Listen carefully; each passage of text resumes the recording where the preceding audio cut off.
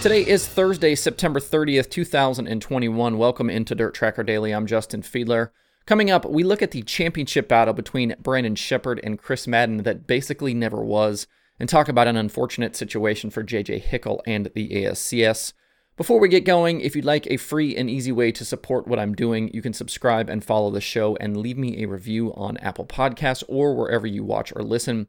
That will ensure you don't miss future episodes, and it will also help others find the show as well. You can also follow at Dirt Tracker on Twitter, Instagram, Facebook, and TikTok, and DirtTracker.com is home to a bunch of cool dirt racing content, including analytics, updated news, and a whole lot more. Now, let's do this. The World of Outlaws Late Model Series is entering their final stretch of the 2021 season this weekend with shows at Cherokee and Sonoya before they head to World Finals to close out the season in early November. With just the 4 features left, the gap in the standings between championship leader Brandon Sheppard and second place Chris Madden has ballooned to 180 points.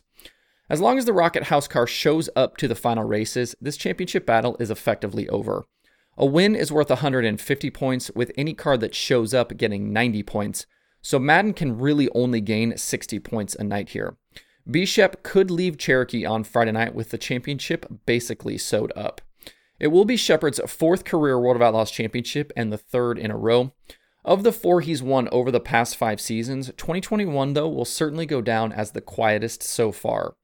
There were points in the season, especially in the spring, where things were very much in question, and even if he somehow wins the final 4 races, this will be the least amount of wins he's had with the Outlaws since joining full-time in 2017.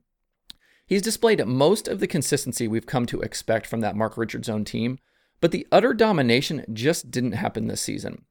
Back on May 5th, I did a daily episode about Chris Madden's prospects for the series championship in 2021, and back then, it was a real possibility that he could get it done. At the time, he was only 56 points back, and Sheppard hadn't yet won an official outlaw race. He'd won a split field feature at Cherokee in March, but didn't get his first full field win until after I posted that show. That was on May 7th at Mississippi Thunder. I did that Madden episode following the Outlaws weekend at Boone Speedway, and that 3-day show was a turning point for Sheppard in 2021. Between Volusia and Boone, there were 15 features, including that split field race at Cherokee. Sheppard didn't have an official outlaw win and had an average finish of 7.87. He also had 4 finishes outside the top 10. That's just not something you see from that Rocket team in Sheppard. That opening stretch was why I was talking about Madden's title chances. But following Boone, things turned around quickly for Sheppard, and since then, they've put the throttle down and drove away with the championship. Since Boone, we've had 30 race nights, and over that span, Sheppard has 8 wins and an average finish of 3.53.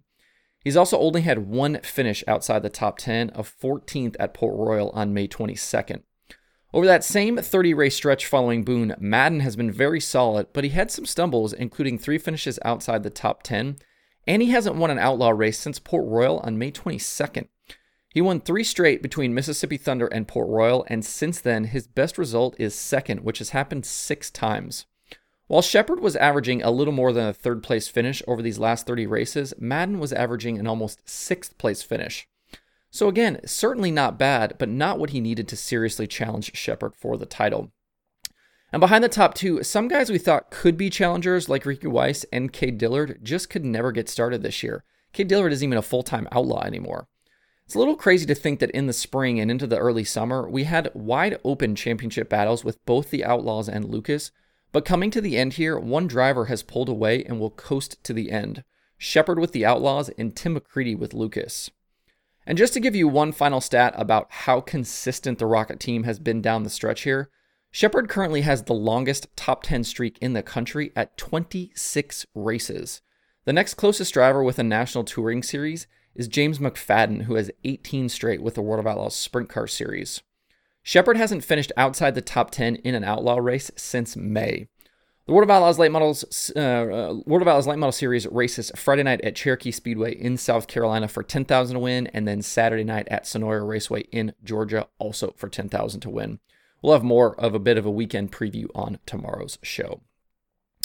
I mentioned on the show yesterday that the Short Track Nationals at I-30 Speedway for the ASCS National Tour that were originally scheduled for this weekend had been postponed to October 21st through the 23rd because of a poor forecast. We've been keeping an eye on the ASCS down the stretch here because the points battle has been tight with Blake Hahn out front and both Matt Covington and JJ Hickle being in contention. But unfortunately, it looks like there's a very good chance we won't see this battle play out to the finish. The Short Track Nationals were rescheduled to the same weekend as the big 360 sprint car race out in California at the Tulare Thunderbolt, the Trophy Cup. And JJ Hickle's team Facebook page posted that they could miss the Short Track Nationals because of prior commitments to run the Trophy Cup. Hickle will still run the October 15th and 16th races at Devil's Bowl Speedway in Texas, but from there, the team will most likely head to California and not to Arkansas. Hickle is currently 60 points behind Hahn for the championship lead, and entering the final two nights at I-30, that margin could potentially be much smaller. It could also be much bigger here also.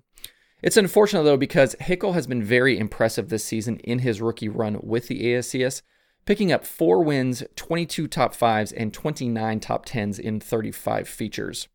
When you talk about young sprint car talent around the country, Hickle's name is definitely one of those high on the list. We'll have to see how this plays out over the next several weeks, but circumstances and Mother Nature may have just handed Blake Hahn his first ever ASCS championship. Quick note, thanks to Sean Heath for the tip about the JJ Hickle Facebook post. The only thing on the streaming schedule today is Flow Racing 24/7. Again, very quiet this week around the streaming services. Things pick up much more tomorrow, much busier tomorrow for Friday and into the weekend. To see the full daily streaming schedule with links to watch, visit dirttracker.com/watch tonight.